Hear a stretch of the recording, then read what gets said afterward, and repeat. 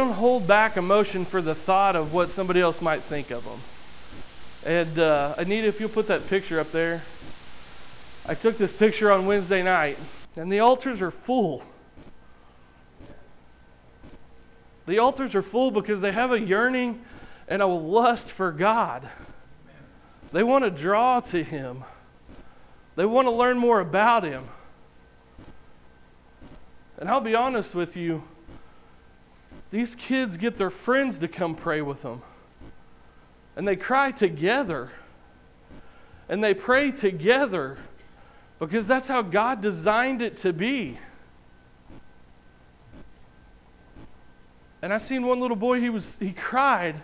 And he cried. But Wednesday night we had 3 salvations.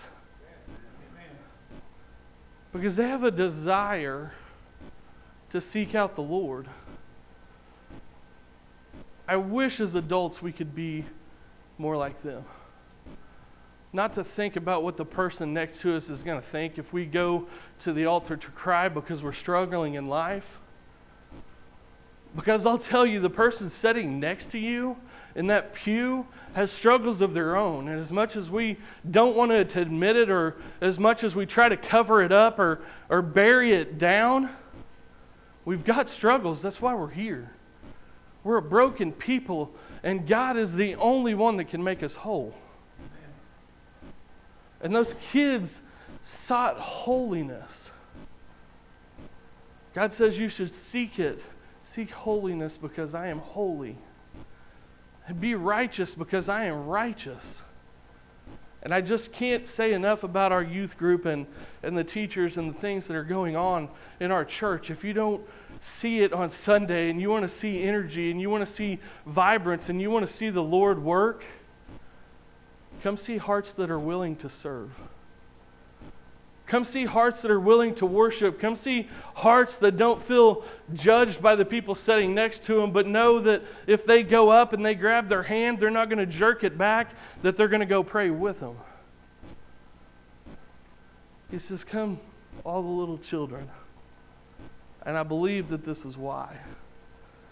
It's such a blessing to see the youth coming together. That's why I want the vans on Sunday. That's why I want them here, because they bring energy and they bring a pure heart.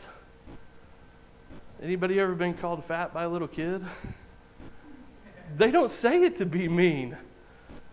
They don't. They have no negative intentions about it. They just say what they see. And that pureness is something that we all need to strive for. Not that I want you guys to tell me that I'm fat after service, because that would just be hurtful, because I know you're doing it on purpose. But the pureness that they serve with, the prayers that they pray. You ever heard a little kid pray? You know, I mean, I've heard kids pray for chocolate, but man, it's from the heart. It's what they're thinking about. So I wanted to share this picture because I took this Wednesday night, and it just means so much that our altars are still getting used, and our altars are still getting tears falling on them, because we want to see a land changed. Look what the Ninevites did. We talked about that a little bit this morning, but from top to bottom, they dressed in sackcloth and they repented of their sins. They didn't allow their animals to eat or drink. That's how we change our land. From top to bottom, we rededicate our lives to the Lord, and we give it to Him, and we relinquish what we think is what we have as power and authority, and we start seeking the Lord God, the only one that has salvation waiting for us. He says, if you'll seek me, I'll heal your land. And He proves it. And He never breaks His promises. God is not a liar. He says, hey, if you'll seek me, I'll heal it. Because He was going to destroy them.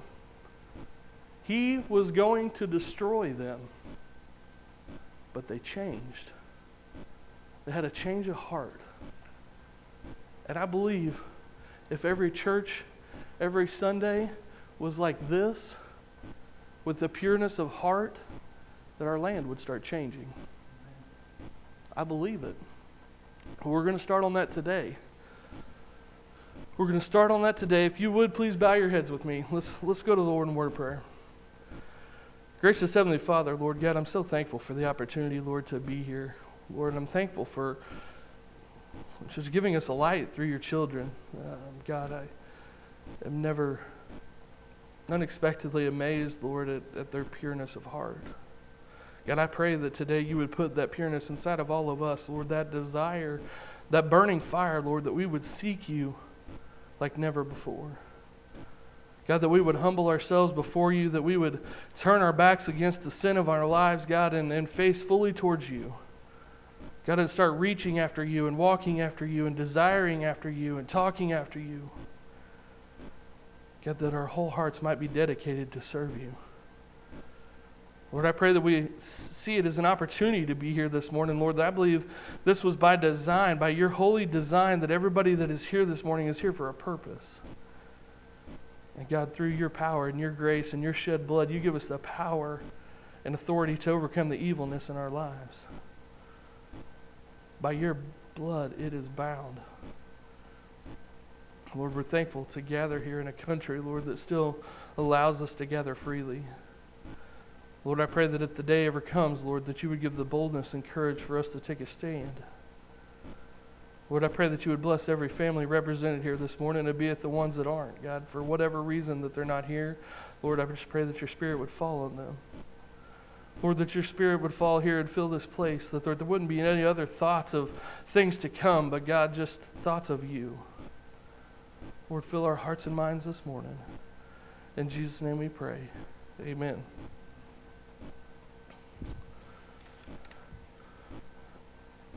As I was praying this week, God started speaking to me in a parable, because I'm pretty simple-minded, and that's how he has to do it a lot of times. But he started showing me the difference between fake flowers and real flowers. I know oftentimes we decorate, and even at my house, Misty has what she calls greenery that's fake and sets and does whatever it does, collects dust mainly. And I thought about those, and there's something to be said about it. They always look the same. These wreaths that hang up back here, by now, Nancy, had we picked those flowers and actually made those wreaths, they would be shambled and dead. But he also showed me that they always look the same. They always look the same. They never grow, they never shrink, and they never die, because they never had life. Though they look good, they appear good, right? Sometimes they look better than the real thing. But that's all they do, is they look good. They don't have a purpose besides looking good. And sometimes I think we get caught up in that in our own lives, that we want to make everybody think that everything's okay. We want to appear good, right? You could be crushed on the inside and walk into somewhere and somebody say, "How's it going?" And you could barely fight back the tears, but what are you going to say? "I'm fine. Everything's okay. I'm doing good." But on the inside, your heart's breaking. You're being torn into pieces. But the facade that we fight is that we have to be okay, right? Everybody expects you to be okay, because very few people in your life actually ask you if you're okay, wanting a real explanation and willing to take the time to talk to you if you need somebody to talk to. We don't want to bind ourselves to that conversation, right? You're in the grocery store and you're shopping. "Oh, hey, how are you doing?" "Bad." "Okay. I got stuff. I got to go get the cucumbers. Sorry." We don't want to obligate ourselves to actually take time to have a real conversation with one another, but that's a fake flower. I'm being fake. I just want to look good to you. I want to ask you how you're doing and not really care, but that way I can say, "Yeah, I talked to him the other day, asked him how they was doing, they was fine," because we want people to think we care. Right? I'm going to step on a few toes today, and this message is not an easy one. It stepped as much on mine and hurt me on the inside as much as I don't want to be a fake flower. Sometimes I am. And so when we get into fake flowers, one of the notes I said, I'm just going to read you my notes. It says they always look the part, but they're never ready to play the role. See, flowers have roles, right? They have a role in nature. They're a part of nature. Some supply food, and bees use flowers. I'm not a scientist or a biologist, but flowers have roles. And fake flowers are always just surface level. See, they don't have to grow roots. They don't need dirt because they're never going to dig deeper. They're never going to grow bigger, and any storm that comes by is just going to blow them over. But guess what? Somebody will stand them back up. The next storm that rolls through, it blows them over again, and they're tossed to and fro by the weather or their surroundings. I wrote down here, they don't need roots because they find freedom in the ability to go along with the storm. We talked about accountability this morning in Sunday school a little bit. See, the freedom and ability to flow along with the storm is the freedom and ability to indulge in sin when you want to. They're not rooted. They're rocked by the ship because if the storm comes along and they want to go with the flow and ride out that sin, that's what they do.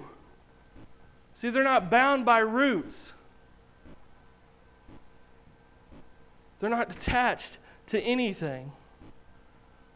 They're self-contained. They never offer anything to anybody else besides what they appear. So they don't have life, so they don't give life. They have no substance. And so they offer nothing to anybody around them besides what they appear to be. See, these are called imitations. And I believe today that's why a lot of Christians are called hypocrites. Because they see him in the church on Sunday, but they also see him in the bar Friday night. They also see him in road rage conflicts and the way they combat non-believers or people that believe in homosexual marriage, or the way that they confront sin is way out of context the way Jesus confronted sin. See, they want the label, they want the name of being a follower of Christ, but they don't want the responsibility and the guidelines that they have to be in. Hypocrisy. Fake flowers. Let's talk about real flowers. Wednesday night, the Lord laid a word on my heart about how we should walk after Christ, and one of it is how that should look. What should that look like? If you're walking after Christ, what should that look like? Well, the Bible gives definitions of what that should look like. It tells us plainly and specifically in here the things we should and should not be doing when we confront people of sin, when we confront our own sin, and when we're trying to help others. The Bible talks about it. See, a real flower seeks light because they know that their survival depends on how much light they're exposed to. Amen.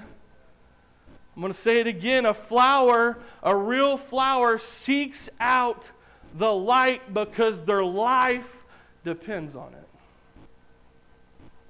Who lives like that? You think we're so much different than flowers? God even compares us to the flowers of the field. Seek out the light because it is vital to your life. We don't see it that way. We use it when it's convenient, right? We want to open up the Bible and read it when it's convenient, because if we've got something else to do, obviously that's way more important than getting into God's Word. Because our lives are so busy, and me and Misty were sitting back in the month of March looking at April going, oh my. April is packed. We've got something every weekend and at least 3 nights a week.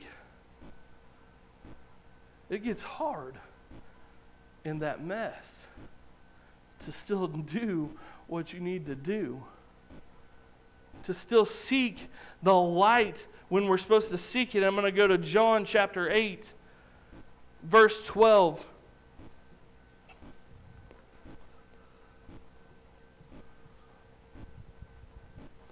I wrote John chapter 18, but I believe it is John chapter 8. It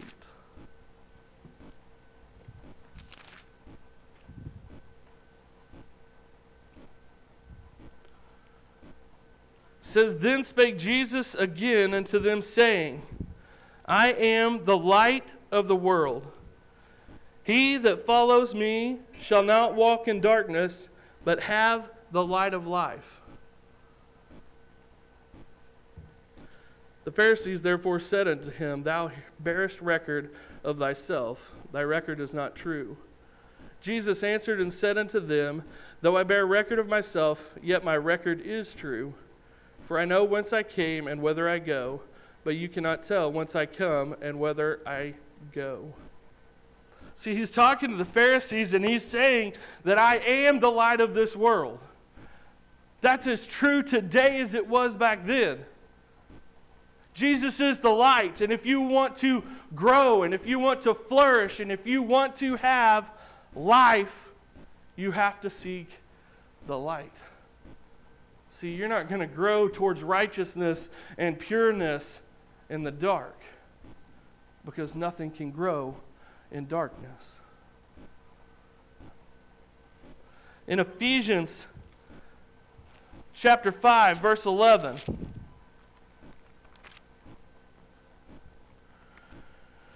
it says, Have no fellowship with the unfruitful works of the darkness, but rather reprove them. Don't even dabble in the darkness because there's nothing there for you. The sin of this world offers you nothing. It offers you a field of fake flowers that lead to death. There could be no fruit produced in the darkness. You can't help anybody there. You can't talk with anybody there. The only thing that you're going to do in the darkness is share the darkness with other people. That's all you're going to do there. You're going to bring other people into that darkness with you. You can't help from the dark. But see, that's where fake flowers come in, because it doesn't matter if they're in the light or in the darkness. They always look the same because they're superficial. They're not real. But see, I'm affected by darkness. You can tell whenever I've dabbled in darkness, because my life is affected by it, as is yours. We all want to play the game like sin doesn't affect us, or that sin doesn't bother anybody besides me. That's one of the biggest lies there is out there. Sin doesn't affect anybody besides me. That, what I'm doing, doesn't affect anybody else. It just affects me. Anybody ever heard that? Anybody ever said that? I have. But see, darkness affects everything. So that's why he tells us, he says, don't even go there. There's nothing for you there. There's no life in it. You can't grow there. Why would you want to be there? Sometimes we want to be there so we can't see ourselves, right? Nobody wants to look in the mirror. Man, that's hard. Anybody ever committed sin and then not felt like praying? Man, I've been there. But that's how darkness sucks you in, because it takes what light that you have and pull it away from you, because darkness doesn't want you to grow. Darkness doesn't want you to bloom or bear fruit or be productive. Darkness wants to take away everything that you have. It wants to take your family, your church, your community. It wants to rip you down and make you feel alone. Because even when you're in darkness with other people, you can't see them. It is a dark place. It is lonely. That's where people get with depression and anxiety and sinful life nature. It pulls you into a place where you feel so alone and disconnected from everything else, seeing that I can't even see any light. It sucks you in. The second thing I wanted to hit on about real flowers is they desire root growth. Right? To sustain themselves above the surface, They have to grow beneath the surface. You ever seen a tree on the riverbanks where the river's got up and it washes out all the dirt and all the roots are running in one direction because that's where it's preserving life from? It grows in the direction of life because it's trying to sustain itself. It's trying to hang on with its every being, reaching out beyond where it could ever reach into places it thought it could never grow. But it's always reaching towards life. See, God's creation, we can take all these things that God is showing us, and you can say that there is a God in heaven, and that He is the life, because look at how things grow. They always grow towards the light. Flowers turn as the sun moves. Grass bends as the sun moves across the sky. Why? Because it's always aiming towards the light. I know that you've seen those L-shaped trees in the woods. You can go along and you can break a tree this big down here, and it will continue to grow up because that's where the light is. It strives to be in the light because it knows that's where life is. See, if it continues to grow across the ground and get covered up with leaves, it will die because there's no life in darkness. You have to be well-rooted to survive the storms and the droughts of life. Anybody ever pray and feel like it's going about this far? Man, you just can't feel it. God, I can't feel you here. God, where are you at? God, I need you. We all go through those times. We all go through those times where we can't feel God, or we don't feel as close as what we were or where we want to be in those times. But in those times, that's where our roots sustain our life. Because we know what God's promises say, and we know what His hope is to give us a future and a hope, and that we have a mansion over the hilltop that's waiting just beyond the mountain. We just got to climb it. And our roots are what sustain us when the light gets dim. And when there ain't no water. See, I was talking about the fake flowers being thrown around. They just go along with whatever comes their way. That's what the world is doing. We want to slowly accept more and more sin and call it right.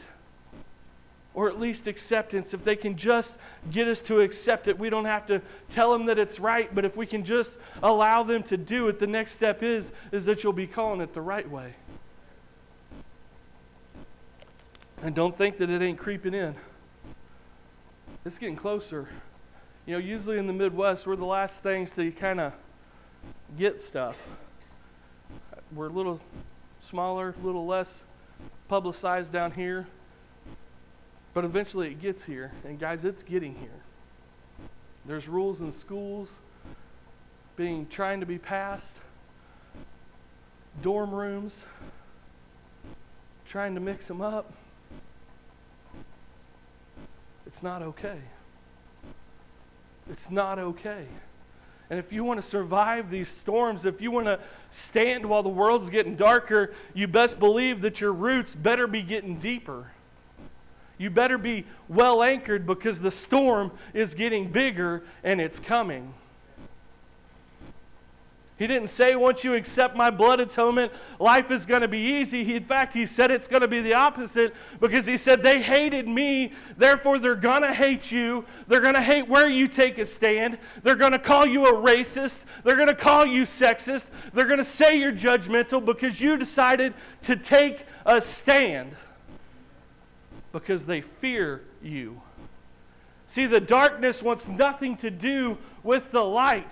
And if the light takes a stand, darkness cannot infiltrate it.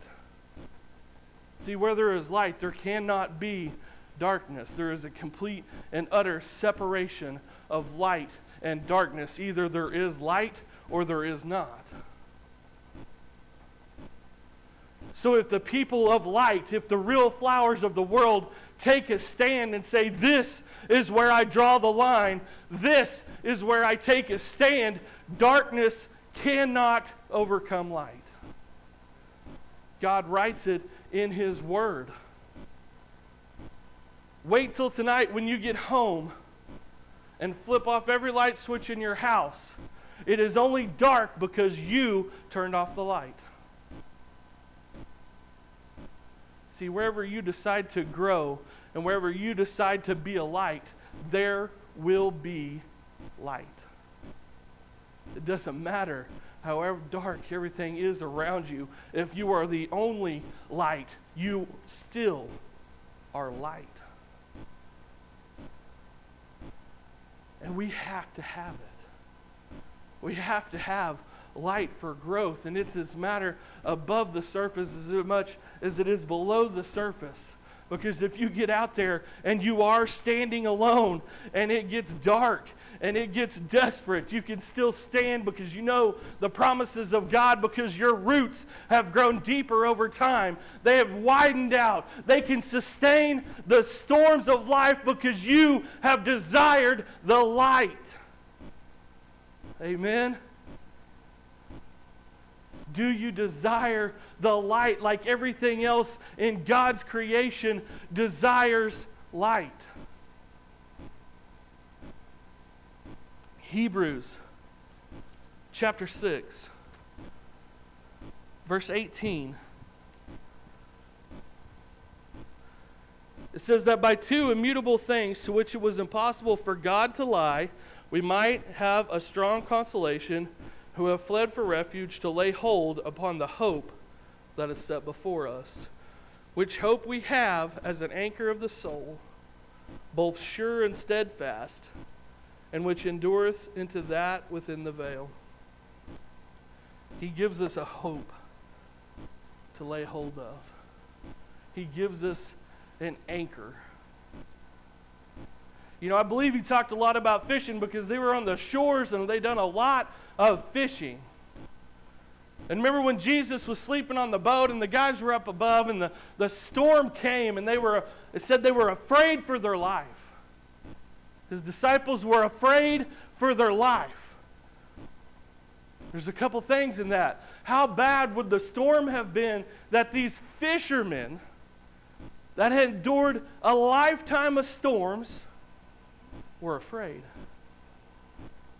I don't know if people caught that. These people had been on boats their entire life. That's what they did.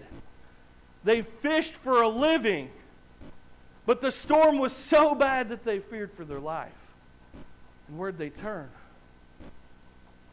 To the anchor. To the roots that brought them life. Because they knew that in Him, He could do the work. See, they got past all their sailing capabilities, and they had a bunch. Remember, they grew up as fishermen. Their dads trained them. They were probably multi-generational fishermen.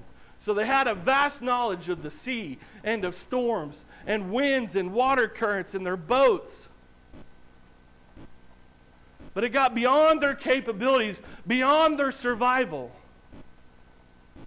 So they went to their roots. They went to their anchor. And Jesus said, "Why are you fearing?" And with words He stopped the winds. And with words He stopped the rain and calmed the sea. These aren't just fictitious stories. These are battle weapons. They're weapons for anchoring yourself when hard times of life come along. The roots, and if you don't know these stories, you have no roots, you have no depth. These things toss you about to and fro, it says. As young men, you get tossed to and fro. Whatever comes along, it takes you in its current or in its wind. I hope that my anchor is big enough that people can hold on to me while they're developing their own. Because see, it's not just about me. It's about everybody in here. It's about everybody out there. We talked too this morning to people that aren't saved really know what they're missing. I believe that some do and some don't. I believe that some do that know that God is calling them and they just don't want to be called.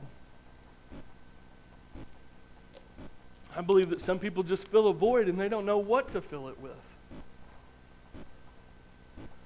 But I'm telling you today that the storm is coming. That's a promise. The storm is coming. The question is, are you going to have roots to withstand it? Are you going to sustain life through the darkness, through the drought, through the winds, through the overabundance of rain? Are you going to overcome by the life that God gives? Are you going to overcome by hope that is our anchor through these storms? See, a lot of people want to say yes. See, a lot of people want to call out the name of Jesus, and Jesus even tells us that a lot of people are going to say, Lord, we work these things in your name. I served the sick, and I served the homeless, and I gave my money away, all in your name. I said, yeah, that's great. You did great things. You were a great person. But you didn't know me. You didn't have roots. Depart from me.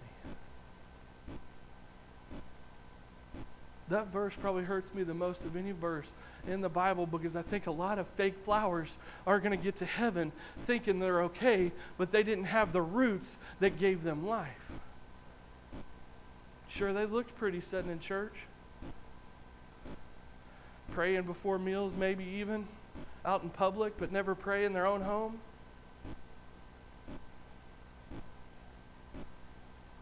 Church ain't going to get you there. You've got to have roots. You got to be seeking the light.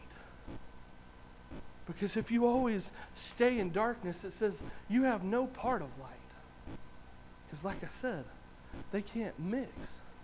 You can't have darkness and light. See, he prepares us for the storm. I wasn't going to read in Samuel, but I am. I'm going to read in Samuel. 1 Samuel chapter 17.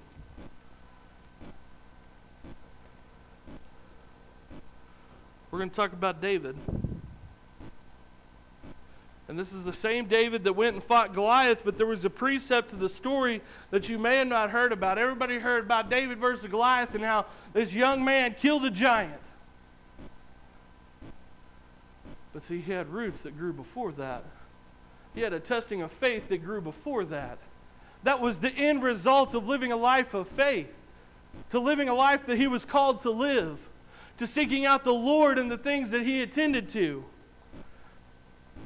1 Samuel chapter 17, starting in 33, says, And Saul said to David, Thou art not able to go against this Philistine, to fight with him, for thou art but a youth, and he a man of war from his youth. And David said unto Saul, Thy servant kept his father's sheep. And there came a lion and a bear, and took a lamb out of the flock. And I went after him, and I smote him, and delivered it out of his mouth. And when he arose against me, I caught him by his beard, and smote him, and slew him. Thy servant slew both the lion and the bear. And this uncircumcised Philistine shall be as one of them, seeing he hath defied the armies of the living God.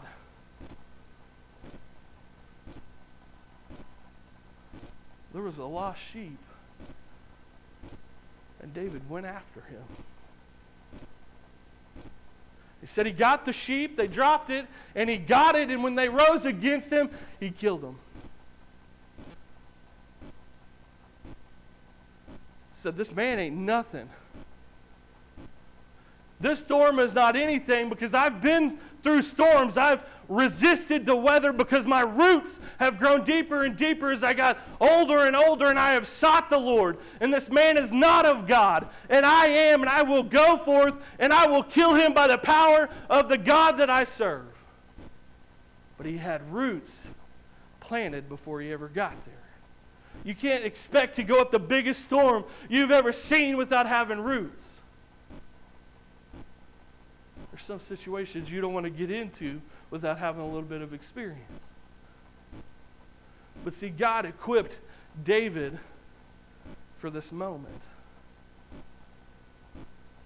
I love that song that said, "Yes, here I am, Lord. Send me, Lord."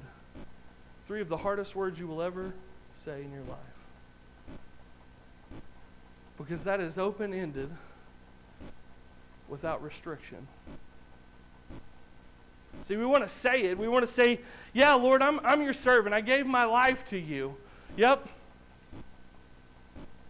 But we never want to grow from there. We never want to step outside of ourselves. See, these plants in these pots up here will only get so big because they're confined by the pot they set in. If you want to stay narrow-minded and small, you can. But your roots will only grow so deep. You have to allow God to plant you somewhere where you can bloom and you can produce fruit. I think we forget about that God requests us to produce fruit. Not just stay where you are, not shallow-rooted, not seeking life. Salvation is the beginning of your walk, not the end. You come to church to get fueled, not to look pretty. You come to Sunday school so that your roots can get deeper, so that you can face the storms, not in this, well, maybe in this building, but outside of this building, hopefully. Because it's coming. I don't want to be caught off guard. I don't want to be weak. It says put on the full armor of God. I don't want my armor to be shining when I get to heaven. I want it to be marred up and dented and roughed up because I used it. Because that means that I helped go after that sheep. That means that I stood my ground as the fiery darts of the devil sought after me to destroy me. But see, we lack roots in our Christian walk today. We lack the ability to take a stand because we don't want to be called names. We don't want to be sought as such. We don't want to be called a hypocrite. They can call you whatever they want. But if you talk the talk and back it up by the walk, they can say whatever they want to, and God says they will be the ones that look foolish. See, people have talked bad about me for the things that I say. And I've had people say, "Well, I didn't think so," because I know who you are. It matters the way you walk. It matters how deep your roots are. And it matters that you're seeking the light.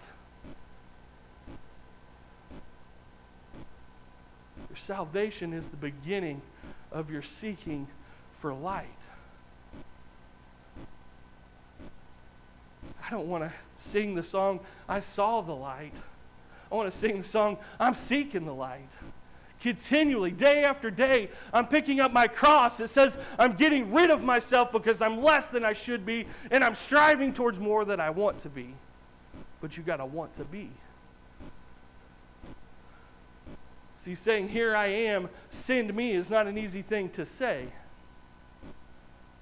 Without restriction, without borders, that is one of the hardest things that I've ever said in my life. Look where it got me. But it's been an amazing journey. And the growth hasn't just affected me. My grandma drove 30 miles from Mountain Home this morning. I sat here with my wife and my kids and my mom and my dad. My in-laws came the other day. Your walk doesn't just affect you. When your roots are strong and you can withstand the storm, people take notice as the wind's carrying them by. What's happening? Why are they standing still? What are they standing for? And they'll start to ask you questions. When the altars were open up here on Wednesday night, I had kid after kid after kid asking questions, and there was more and more adults that had to come forward because of all the questions. They're seeking light. They want to grow. How do I get planted so my roots can start growing?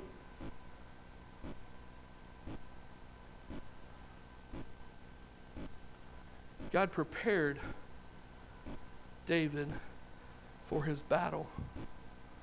He will prepare you to whatever He's called you to.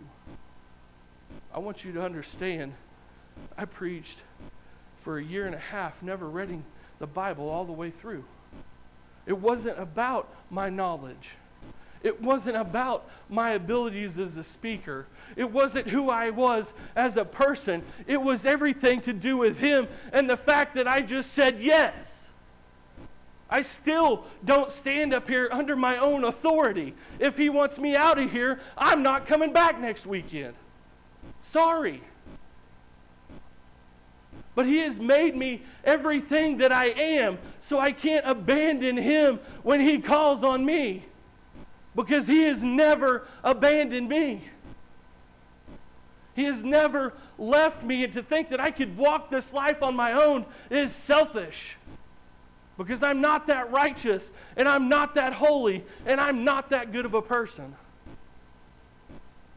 But when I start seeking the light, my blooms become more vibrant. My walk gets better. My life gets better. My family gets better. My church gets better. My community gets better. Everything around me gets better because of how deep my roots get.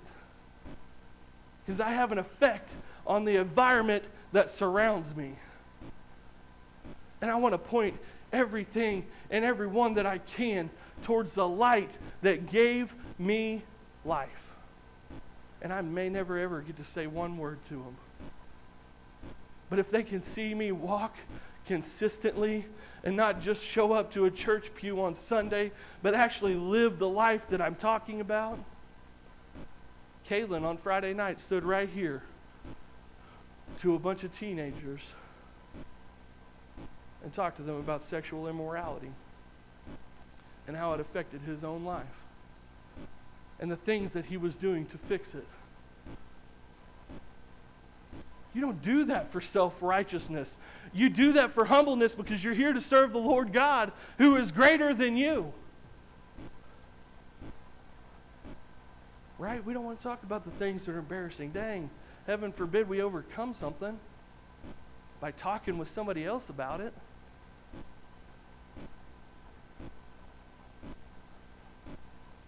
In John chapter 15, John chapter 15,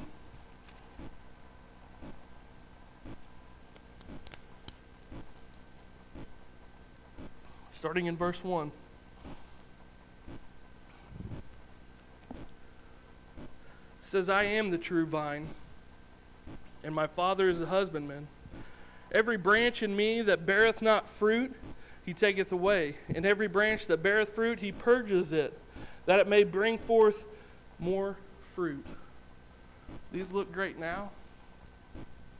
They'll never get any better.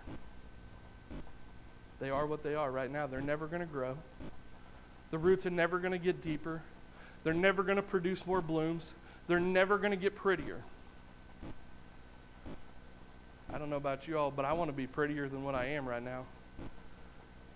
Not just physically, but spiritually.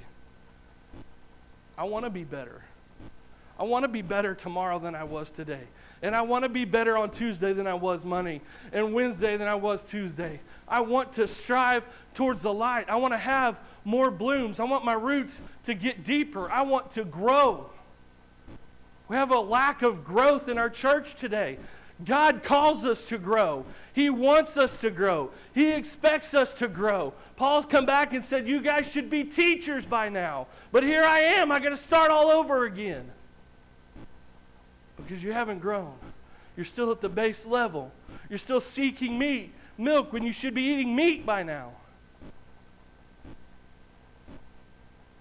You want to get to the starting line because it looks great before you run a race.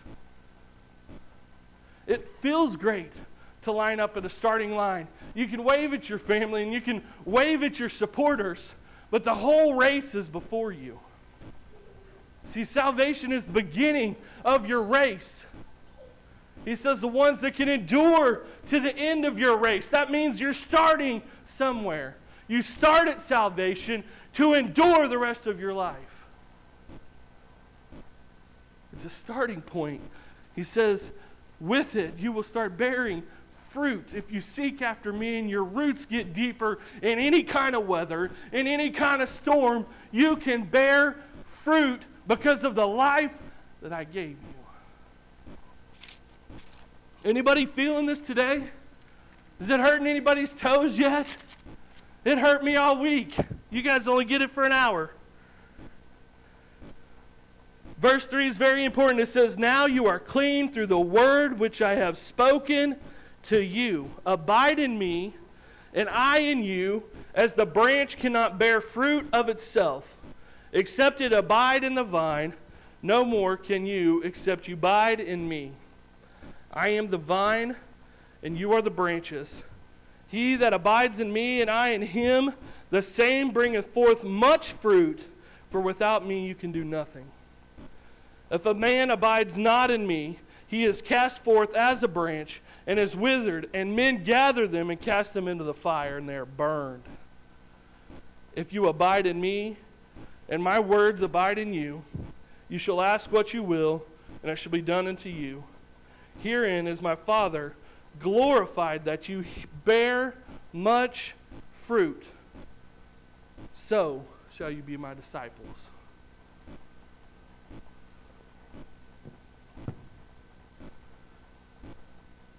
I don't want to be a fake flower. I don't want to just stand up here and look pretty for everybody. Misty calls me eye candy, but just kidding. She never calls me that. But guys, it's time to get real. It's time to get real. If you've got questions on, man, I don't feel it, come ask somebody. Where can I be involved? And I'm not just saying this because we have positions available. I'm saying this because as a church, as a whole, we've forgotten to grow deeper and grow spiritually and get closer to God. We've forgotten. We've forgotten what it's like to dig down. He says it's going to hurt. You're going to have scars. You might be like Jacob and even walk away with a limp after wrestling with an angel. We've got to learn how to grow so we can survive the storm that is coming. The storm is coming. There's no way around it. The storm is coming. If you would stand today.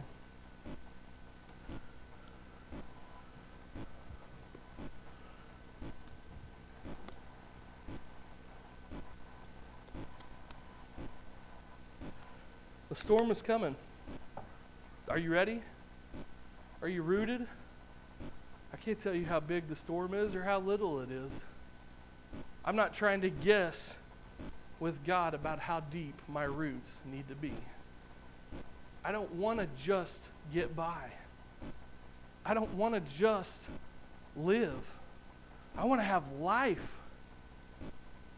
He says, I didn't come to condemn, but I came to give you life.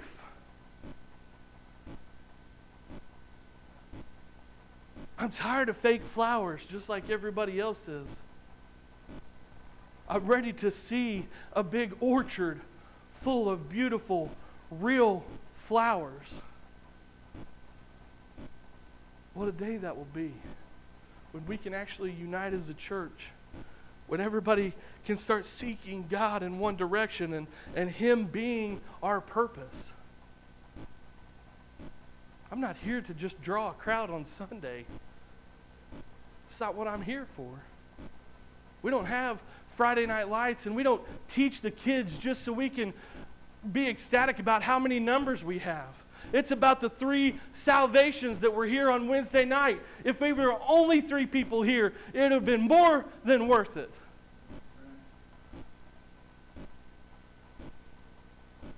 Because it's not about how many fake flowers you can have. It's about the real flowers that want to seek the Lord and seek the light and have life abundant that He came to give us.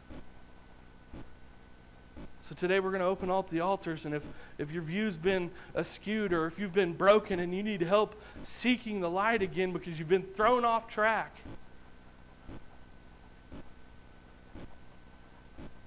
today's the day.